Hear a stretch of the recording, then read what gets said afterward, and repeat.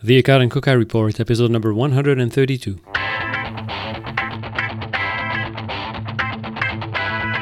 Welcome to the Akkad and Cookeye Report, the podcast dedicated to making sense of healthcare, from policy to economics, from evidence-based medicine to ethics. Join us as Drs. Michelle Akkad and Anish Koka diagnose and treat the latest epidemic of healthcare absurdities.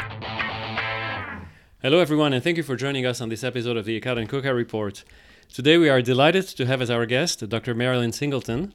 Dr. Singleton has a bachelor's degree from Stanford University. She obtained her medical degree from UCSF, completed an anesthesiology fellowship at the Beth Israel Hospital in Boston, took a faculty position briefly at the Johns Hopkins Hospital in Baltimore, then came back to California where she obtained, while practicing anesthesiology, she obtained a law degree from UC Berkeley, specializing in administrative and constitutional law. She has done many interesting things in her life, including a run for Congress in 2012 for California's 13th district to give its citizens, quote, the right to control their own lives, unquote, and also serving as president of AAPS, the Association of American Physicians and Surgeons, a couple of years ago. Marilyn, thank you for joining us. It's so good to be here. It's my pleasure. It's great to have you. We talked about it for a long time. I mean, I think it was at the AAPS meeting from a year ago, and I'm sorry that it took us so long to get you here, but here we are. Lots to talk about, and but the issue that is sort of thrust upon us, and that we thought it'd be great to talk with you about, is this question of race that is on everybody's mind, or at least the media puts it on our mind. There are riots and protests and statues and being toppled, and maybe medical school building names being renamed and what have you. So we want to talk about what's the right way to think about race and medicine, and the right way to talk about it, perhaps, or get that perspective from you. But first, let's talk a little bit about your background. I mean, your educational pedigree is just absolutely amazing. And but tell, I mean, do you come from a family of physicians? Were your parents in medicine, or what? How did that start for you? My father was a physician, and my mother's father was a physician. He graduated from Ohio State when it was called Starling Medical College in 1905, and Wow. He was a doctor in the First World War in Kansas, and went to a small town in Ohio, Lima, Ohio. And I have a wonderful news article and a picture about him. He was going to leave Lima and go over to the next town because he thought Lima was a little small. And then the townsfolk came out and they said, please, Dr. Bradfield, don't go. So he stayed in Lima. And I went back there probably about 10 years ago or so to visit. And I had never been to the town. It was after my mother had died. And it went all over town. They said, Dr. Bradfield's granddaughter is in town. We have to talk to her. Wow, they still remembered. And, well, it was amazing. A woman came up to me and said, oh, your grandfather delivered me. And everyone was so jealous because I was one of the last babies and all this. So it was kind of funny. And then there's a center in Lima named after him. It's called the Bradfield Center. And it helps out low-income people. It has computers and various games and whatnot for kids to play after school. And I was talking to Mr. Potts, the fellow who was the head of the center at the time. And I said, well, what happened to the swimming pool? Because I had a picture of a bond. The town had a bond to build the Bradfield Center. And then there was another bond to build the swimming pool. And Mr. Potts said, oh, they just built that swimming pool so the Black people didn't have to swim in the same pool as the white people. And then there was so much liability associated with it, they just filled it in. So no more swimming pool. And so I said, well, where's the cemetery?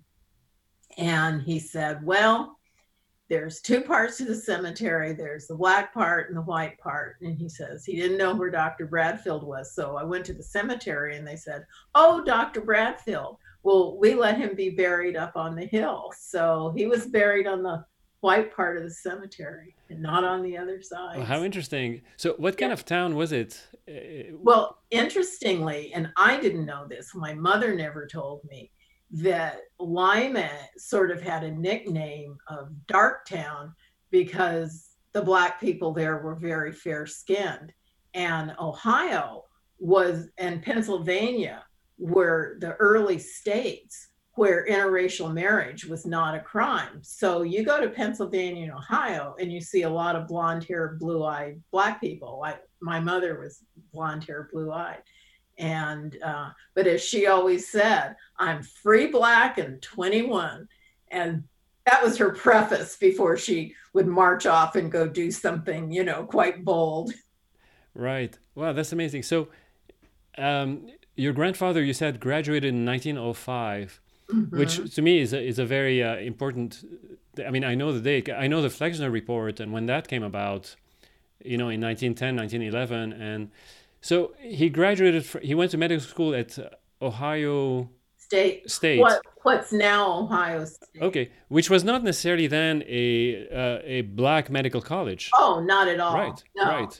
It was, there were probably 2 Black people now. And then my cousin, who collects all this genealogy of the family, swears that maybe they didn't know that granddaddy was Black, but we'll never know. It's kind of hard to know. But the other guy clearly was Black. So they weren't discriminating back then. Okay. So that's the interesting thing about racial things, is that I think a lot of people don't realize how well in the past Black folks had done. And I always, when I was in law school and there were these young kids and they thought that Blacks started to succeed after 1965, and I would just roll over laughing, and I'd say, this was before the internet, I'd say, well, I want you to look up Madam C.J. Walker. And she was a millionaire in 1912.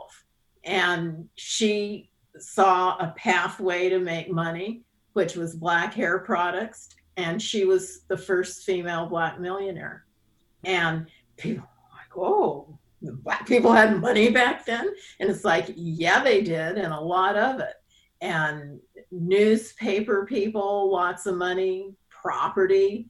And the other thing a lot of people don't know is that all Black people weren't slaves. And this just amazes me how ignorant people are of history. When they did the first census, 10% of Blacks were free. And there had been Black legislators in Vermont and New York. And in fact, in Maryland, it was the Black voters that helped to ratify the Articles of Confederation. And that was the other thing. And it was well known that Black people could vote. And the dissent in the Dred Scott decision quite specifically talks about the Blacks who were citizens. So people, when they get this idea that all Black people were slaves, they're just totally wrong. And one of my biggest pet peeves was when people use that old meme and say, well, the Constitution said Black people were 3/5 of a man. And that's totally not what the 3/5 clause meant.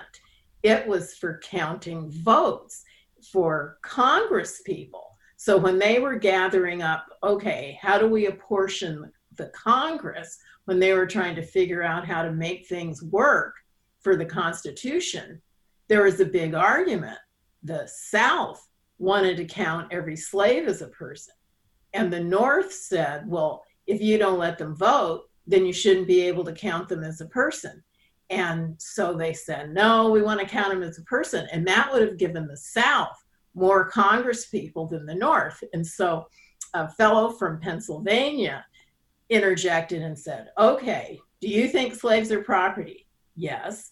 Then they said, if you get to count your slaves as a person to get more votes in Congress, then we get to count our cows as people to equalize out the votes. Well, of course, that sounded pretty stupid. So the compromise was to count a slave as 3/5 of a person.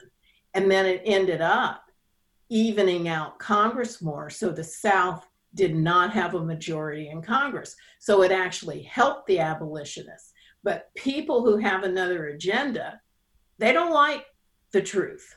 Many times people don't like the truth. And anyway, that's the truth of where 3/5 came from. Right, right. So was your family in so Ohio, or how far back can you trace it? Or all back to the 1800s, early 1800s. And that's the other kind of neat thing about a small town is when I went there, I went to the Historical Society, and they have genealogy on people in town and newspaper articles and land possession deeds and all that kind of stuff. So it was really kind of cool to be able to go back and see where the Bradfields were. Now, the other side of the family, the Singletons, my father is from Richmond, Virginia, and the family had been there for forever. So it's, and he was just a regular guy, regular family, but very smart, went to college when he was 15 and a half, and knew he wanted to be a doctor. He went to Meharry. He went to Virginia Union, which I don't even know if Virginia Union still exists. That was a black college. And then went to Meharry, which still exists, a black medical school. And my mother went to Fisk. These are in Nashville, Tennessee. And Fisk was kind of across the street from Meharry. And that was the big joke of my sister saying, well, mother just went to Fisk to find a doctor at Meharry. And mother didn't see that as an insult at all. She says, well, of course. Why else would somebody go? That's great. So, but you know, you alluded to that. I mean, again, people's perception is that everything, the situation of the black community has, you know, improved, or, you know, since the civil rights. And, you know, it's a very complicated story. I mean, clearly, maybe, I mean, certainly in some sense, you know, things have improved, but in many other ways it has not.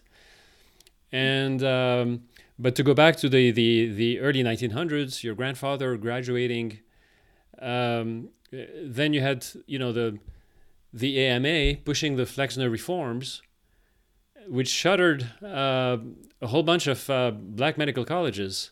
Mm-hmm. Probably not Meharry. I don't think. No. I think Meharry and Howard were the only two. Right, and they're still around. There were 8 that closed, and those 8 were generally Christian schools. That's who started the medical schools for blacks, and usually that's who started the colleges early on. And 2 more black medical schools opened more recently, like, you know, 70s or so. Morehouse and Drew, Morehouse in Georgia and Drew out here in Los Angeles. Drew had its ups and downs, but Morehouse apparently has always done pretty well. But, you know, you say some things have changed, but I think people need to know how strong black people were and how much they achieved. And it was always fascinating listening to my mother, who certainly lived through a transition. And my father was at Tuskegee during the war. And that was the first time my mother had been in the South. And so things were segregated. But she said it was interesting, once integration came in, a lot of the black businesses were kind of sorry because they had a very good business. And then once people could go anywhere they wanted to, that they wouldn't necessarily go to the black business that wasn't in the best location or whatever. But I think about my mother's college big sister. people are always stunned to hear this, and she only recently died. Her big sister in the 1940s was a dentist, a Black female dentist. So when people think that, oh, people didn't do anything. I mean, one of my mother's dear friends' husband was a lawyer for the Republican Party from the 1930s and 40s. I mean, I can tell you so many things that folks did, and basically there's a whole high society of Black folks, and some of it integrated way back when. So things opened up for more people as the 60s progressed. And then we even had this really nice period where you can honestly say things started to become race neutral. And then that's when something, I think it was Booker T. Washington, wish I could find the quote, years ago, obviously, had said, there's a certain kind of Negro who loves to have other Negroes down. And what he was describing, he said, were the race hustlers. And enter the race hustlers of today, when you had Al Sharpton and Jesse Jackson, who almost saw this as a carve out for them to be able to stoke fires of race, rather than like Martin Luther King did, where he tried to smooth things over and have people look at people as individuals, which many people do in their day-to-day lives. And somebody once told me, do you really think white people wake up in the morning thinking, boy, do I hate Black people? Or how am I going to hurt a Black person today? Of course they don't. They're just worried about how they're going to live their life. And that's what people were doing. And so it is objectionable to have people kind of stoke the fires. And yes, things aren't great for everyone, but I really object to painting people who aren't Black as hideous creatures, and throwing the word racist around is not productive. Marilyn, tell us about your experience going through, predominantly, I suspect, white schools and your residency program and so forth. Was there, did you find that any kind of discrimination or any obstacle that you had to navigate around, or anything of that sort? Well, it's kind of funny. Growing up, Mother's mantra to us was, you never have to take low to anyone. And it was like, you take it from there with your life. And so we were always told we could do whatever we wanted to do, and nobody was better than us. And if that's inculcated into you from a very early age, and I went to Catholic school, and I went to Catholic school because of when my birthday was. My parents weren't Catholic, but I was only 3, as my birthday was in December, and the public school wouldn't take me. But there was a Catholic school down the street, and they said if she's toilet trained, she can start school. So that's how we became Catholic. And I lived in a segregated neighborhood. Most of the kids were Mexicans or Black, and my school allowed kids to commute from Tijuana to come to school. So I learned Spanglish on the playground yard, and they had to speak English in class, but they spoke Spanish while we were playing. And so then I went to public school, which was an inner city public school, but I had never seen fights or gangs or anything like that being in Catholic school. And so that was a real eye-opener. But they had advanced classes, remedial classes, wood shop, and all that stuff. So kids were kind of divided up. So there were probably a handful of Black kids in my classes. And, but it wasn't always on people's minds. Now, it came up with school dances, whether people could have interracial dating at school dances, because the schools didn't want fights or anything like that, because they did have gangs. They did have halls in my high school, which kind of cracks me up when I think about it now. They had WAP Hall, Skin Hall, Splib Hall. Splib is a nice slang term for Black, and Junior Hall and Senior Hall.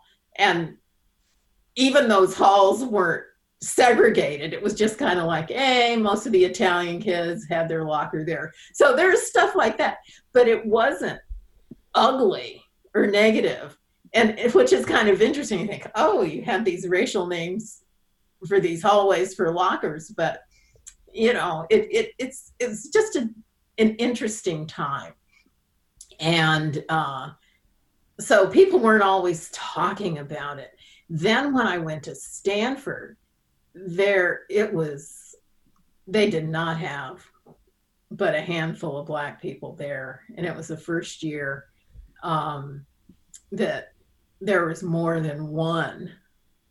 And, but I think everybody got along okay, and people didn't feel put upon. I was never discriminated against in college. And I would say the only kind of nasty thing that was ever said to me in medical school was when I was on my OBGYN rotation as a medical student. And that's where they taught us how to do IVs, since the women had big veins from pregnancy. And it was my turn to start the IV. And the resident had skipped me over. And I said, well, I believe it's my turn. And he said, well, who do you think you are, Angela Singleton? And that's when Angela Davis, the radical, was in the news. And I don't know how he meant it, if, you know, he meant it to be cruel, but karma is out there. I won't say his name, but fast forward about 30 years later, I'm reading in the medical board list they have at the end of their newsletter that they send out quarterly, and it has the doctors whose licenses had been suspended. And I saw his name with the suspended license. I thought, that'll teach you. So then you have Stanford and then UCSF, and then no glass ceiling for you. I didn't feel the way, and I'll be honest with you, this whole idea of living well is the best revenge type thing. And my father always told me, said, you might have to work harder than the next guy, but just keep going. And when I started my surgery residency, there had only been one woman. The first woman at UC was the 1 year ahead of me.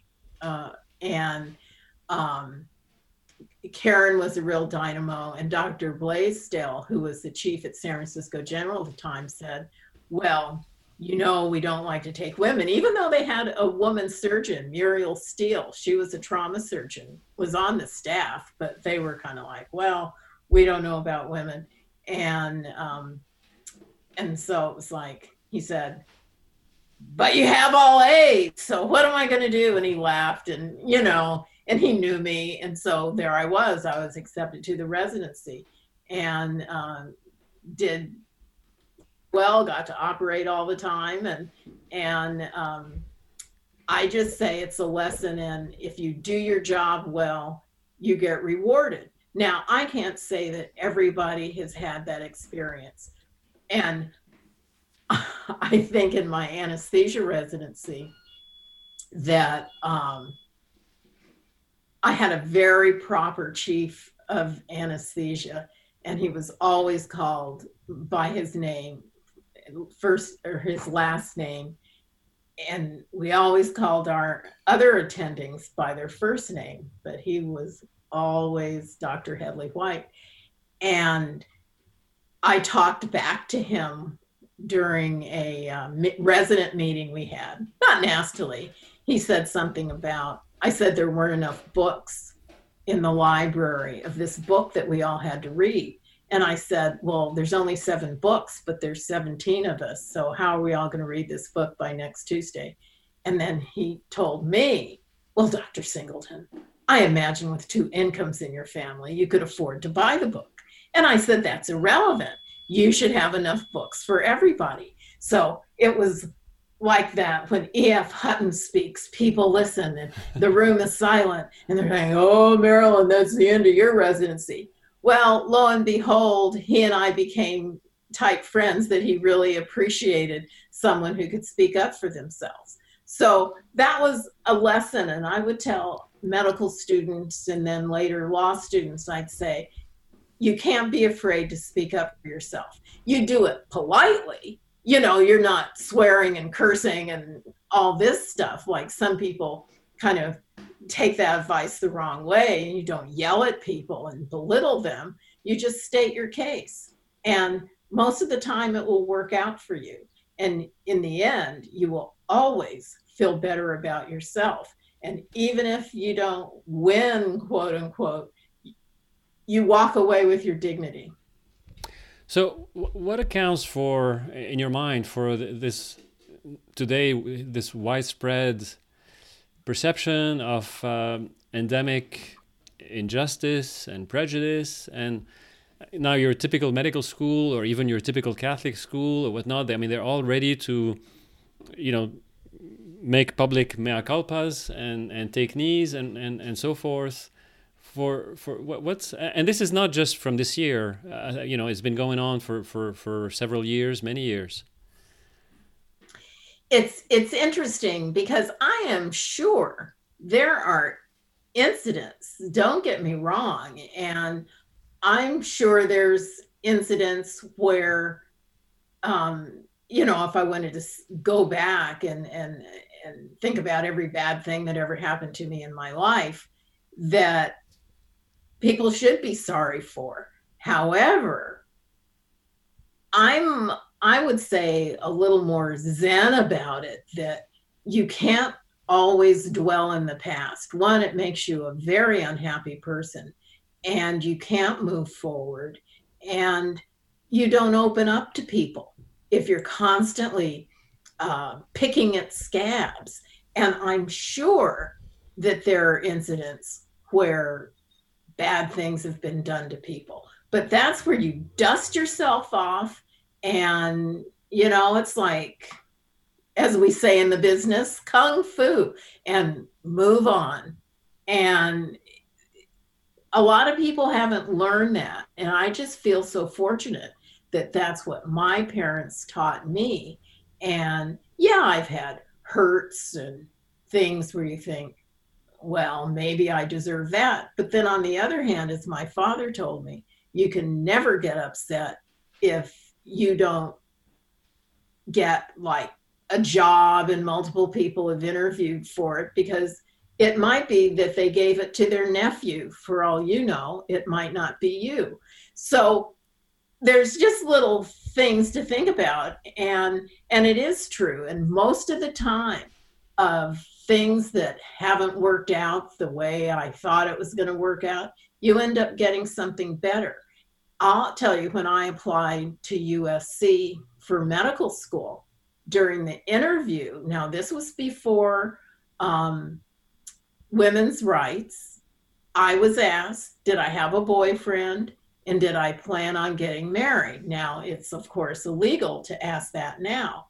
Well, I told the interviewer, I don't think I want to go to your medical school if that's what you think is important, and then left the interview. So you feel like, and that's what people have to do. It's like, do you want to be around those people? You know, find other people. Right. Yeah, that's right. I mean, the question of sort of forcing people to, you know, pretend they like you, and or, you know, I mean, how productive can that be? Exactly. I'm with you. You can't make people like you.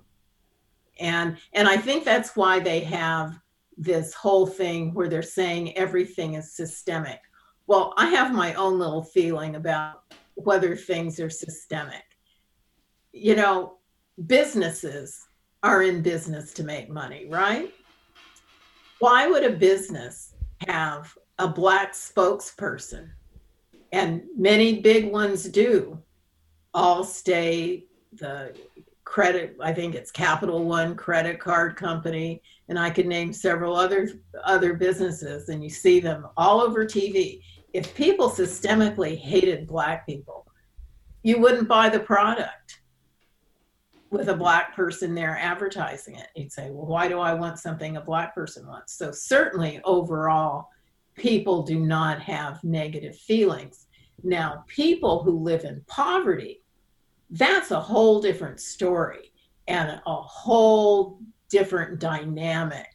And it's a sad dynamic because that seemed to develop in the 60s, kind of paradoxically, when there was the war on poverty and the government started giving welfare, and the rules of welfare were that a man couldn't be in the house. So then you have the uptick in fatherlessness, and that crosses racial lines.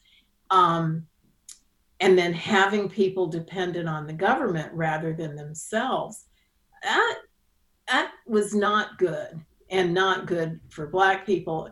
And interestingly, you see a huge difference between American Blacks and Blacks who've migrated here from someplace else. And when people are ticking off these numbers of who's in these Ivy League schools, and I'll say, oh, well, you know, we have 3 Black people. Well, guess who they are? They're Africans or Jamaicans. They're not American Blacks. And so there's a real problem. And, you know, certainly a Jamaican or African skin is just as dark as an American Black skin. So what's the difference? You know, what happened in society? What is it that's not being taught in the home to give folks that oomph that those of us from the 50s who, like I say, even though I grew up in a segregated neighborhood, you still had the oomph to say, hey, I'm as good as you are. I never felt inferior. And to have, I feel sorry for people who feel inferior.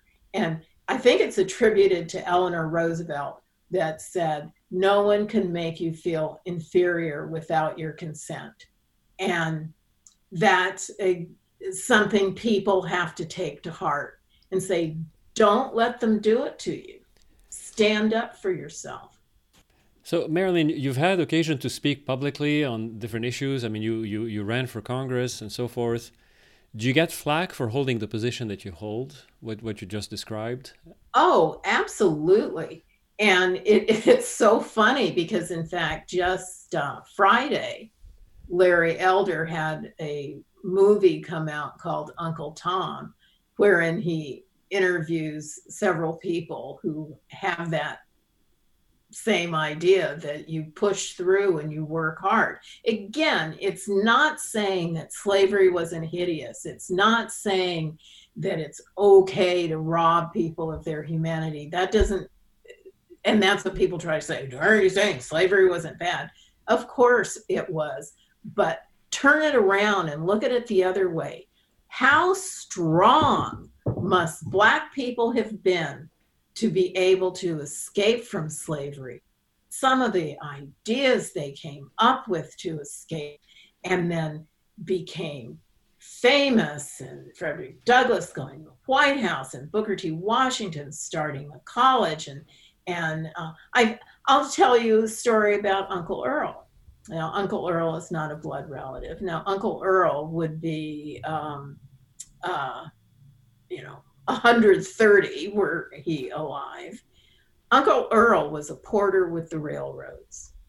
And he saw that the railroads were, and he tells the story so much better than I ever could, that the railroads after the meals threw out all the stuff. And he said, well, I asked my boss, could I have all that leftover slop from the meals? And he says, the boss looked like, you crazy N-word, do you really want that? When he says, I'll take it. I says, you can have it. So what Uncle Earl did was sell the old garbage to the farmers along the course of the railroad as pig slop.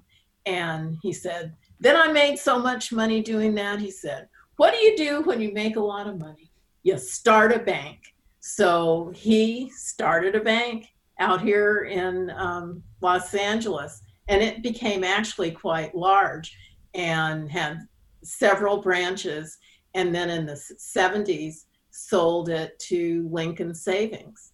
So this is Black ingenuity. Sure. And, you know, these are the stories that people need to hear. And instead of the bad stories, to give them some hope. We all know the bad stories, but what people need is hope to know that you can do that yourself. And yeah, maybe you do have to work harder, but then it makes you more proud. There's so much emphasis on, you know, the collective. You know, I mean, it's just painting whole segments of people with the same paintbrush, you know, the same brush stroke. It's very damaging. I mean, what you describe is really the inventiveness, the ingenuity of a person, an individual, right? A real man, a real woman. That woman who had her business, you know. And if we keep, you know, hammering the idea that, you know, these systemic biases and these systemic implicit things that even if you think that you're not racist, you might be racist anyways without knowing, and all that. We have the statistics to prove it and that sort of thing. It's really very, you know, very, very, I think it's very nasty, very damaging. It's interesting that go ahead, Sanish. Yeah. It's interesting that the arguments seem to be sourced from the intellectual community, from higher education, you know, academics that don't have your experience, don't have, you know, Dr. Ben Carson's experience.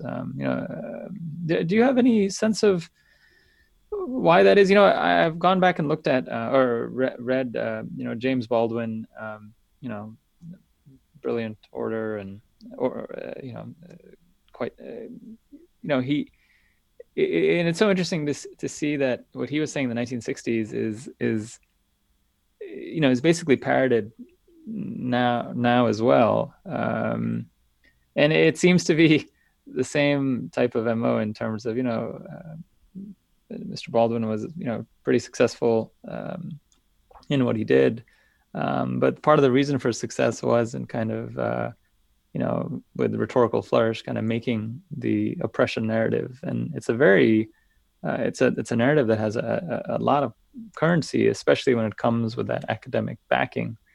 Why do you think that is?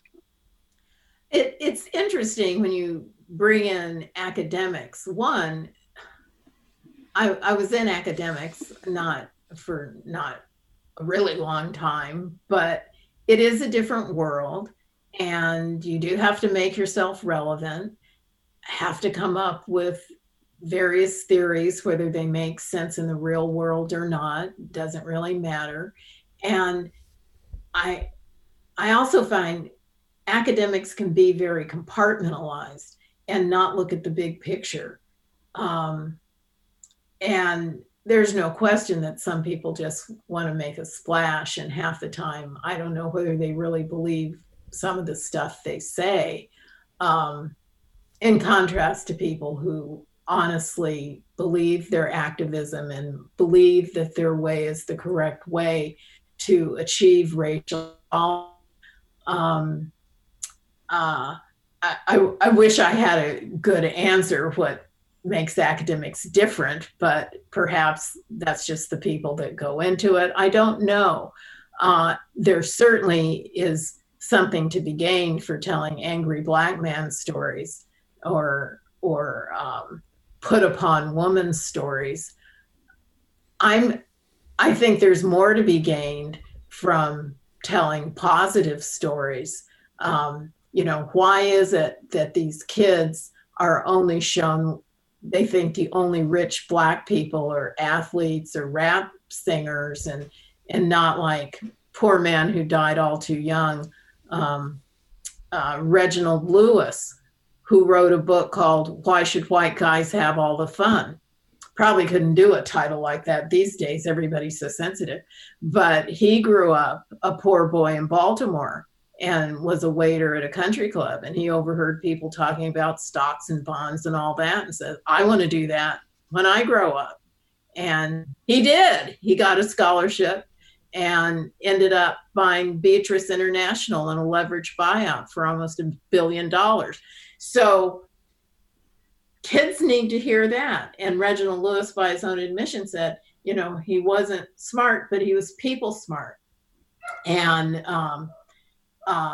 there's so many stories like this. I'll tell you, since we're medical, since we're doctors here, about Dr.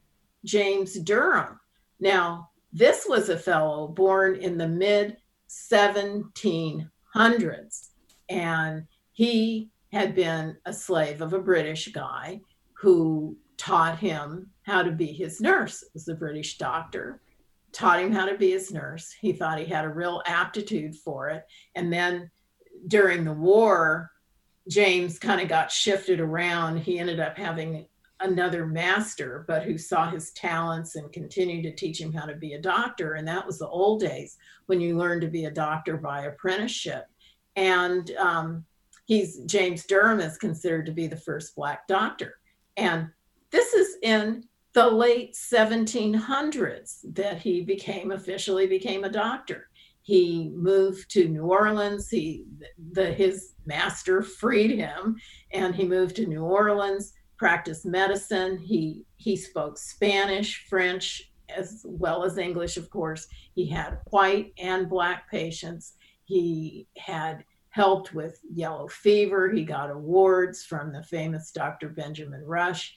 And he stopped practicing medicine in the early 1800s when in Louisiana, they said you had to have a degree from a medical school in order to be considered a doctor. But what a success story. And these, I think, are inspirational stories that the youth need to hear. And you have to balance that. But I still go back to, and I tell kids when I talk to middle schools, that imagine the courage and the strength to escape from slavery, that you're not weak, you're not a wimp, and you certainly aren't inferior if you figured out how to overpower some rich fool who owned you. So you're actually better than they are. And, you know, there's ways you have to turn the narrative around. And like Booker T. Washington said, and people say now, that there's a certain group of people who have this as their occupation to keep other people down. And it's so wrong. And it's, I think some Black people are waking up to that why would you not want us to achieve? Why would you not want us to move ahead? Right. And I was going to ask you about that, because it's, I mean, on the one hand, it's almost, it seems depressing because, you know, your voice, I'm thinking about Thomas Sowell, people like that who've done a lot of the scholarship. Then, you know, the real life stories that you tell, all these things seem to be completely set aside. And you know, especially as Anish said, in academic circles and whatnot, you know, they're discarded. I mean, who can be more convincing than Thomas Sowell with his work? I mean, it's just unbelievable. Yet he's completely, you know, as if he didn't exist. well, But yeah, yet at the same time, Uncle Tom, right. and then that makes it go away. But do you think, and particularly among Blacks, do you think there's an awakening? I mean, if you look at what happens since the 60s, it's really hard to argue that they're better off to the sort of class warfare that they've been ensnared in. You think there's an awakening, or? It's hard for me to know. It seems like there is, and more you'll hear folks speak out, and perhaps it is reading history, and this is why some of these riots and all this stuff bothers me, when history is ignored and tearing down statues and all that. That it's like, why doesn't everybody sit down and have good history lessons? Because everyone has clay feet. People who were considered, I have to laugh that there'd be a lot of Black people have to change their name if people were to think about Roosevelt, who had used the N word and who catered to the unions that didn't have Black people in it. A lot of people don't know that National Recovery Administration in the New Deal, Black people called it, they had all sorts of little names, which I thought were kind of cute. Negro Removal Act, Negroes Ruined Again, Negroes Robbed Again, because they were cut out of the unions. But Roosevelt, who everybody thinks was God's gift to the world, he set that up. And, and there weren't Black people in the unions back then, so the Black people were out of a job.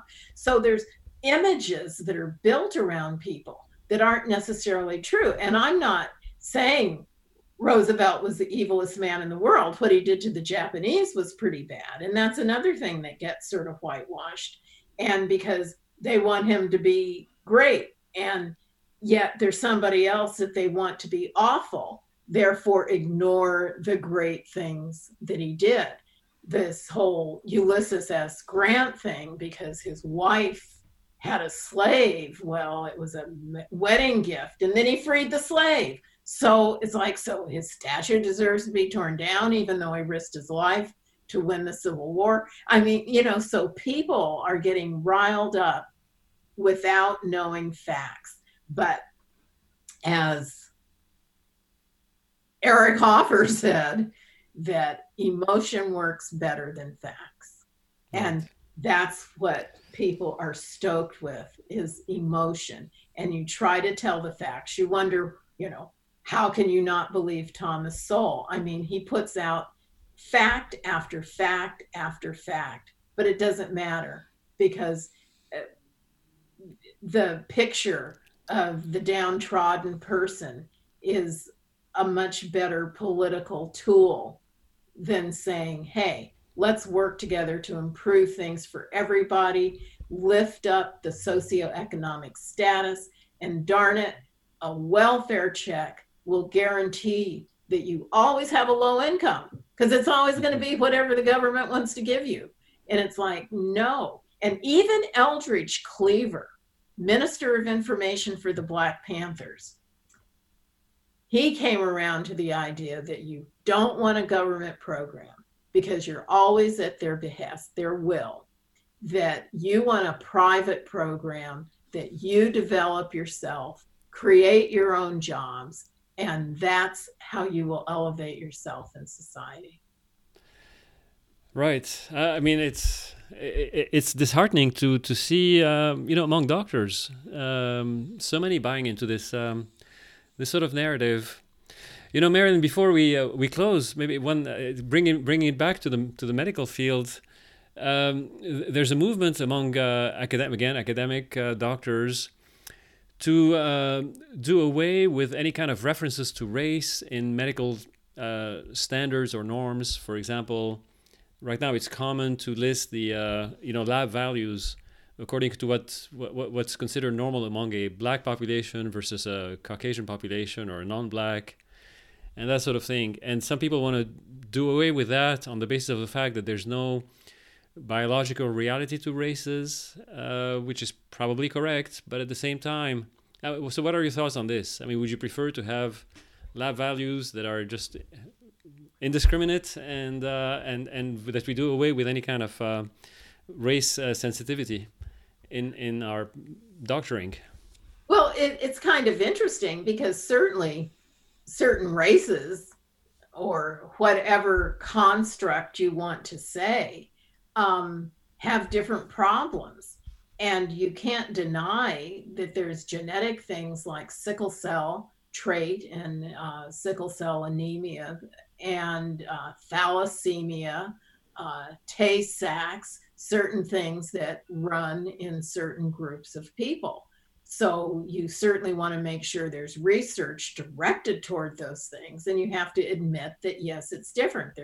Yes, there are some people white people that have sickle cell anemia, but not many. Um, so, and as far as the lab tests,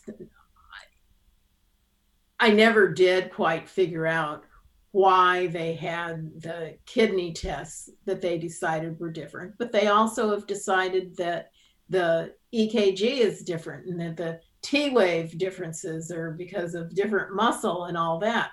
Well, you could certainly have these lab tests and not attach a race to it, but that's where you need a real doctor who then looks at the person. I mean, it's the same thing like with the BMI for being overweight.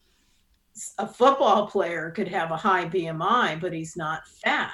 And somebody else can have one that's just a little bit over, but because of they never exercise or anything, they have no muscle and they're pure fat.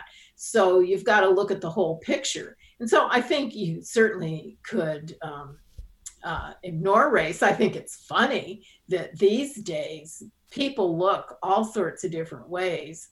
And for a lot of people, you wouldn't know what race they were, if they walked in and everybody's name was John Doe, because sometimes the name gives it away. Look at Anish. She could be anything.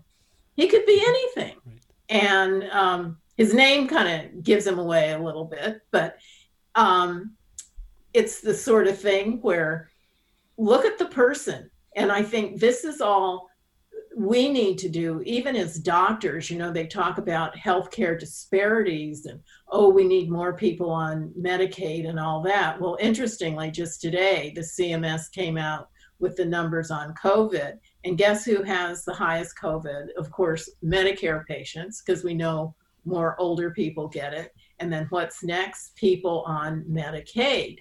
And I certainly say, get rid of it all and let poor people get individualized care and be treated like an individual and not like a race or a socioeconomic status. You're just a person who walks into the office with a story to tell the doctor, and that story may include poverty, it may include being fired recently or whatever. But you are an individual patient.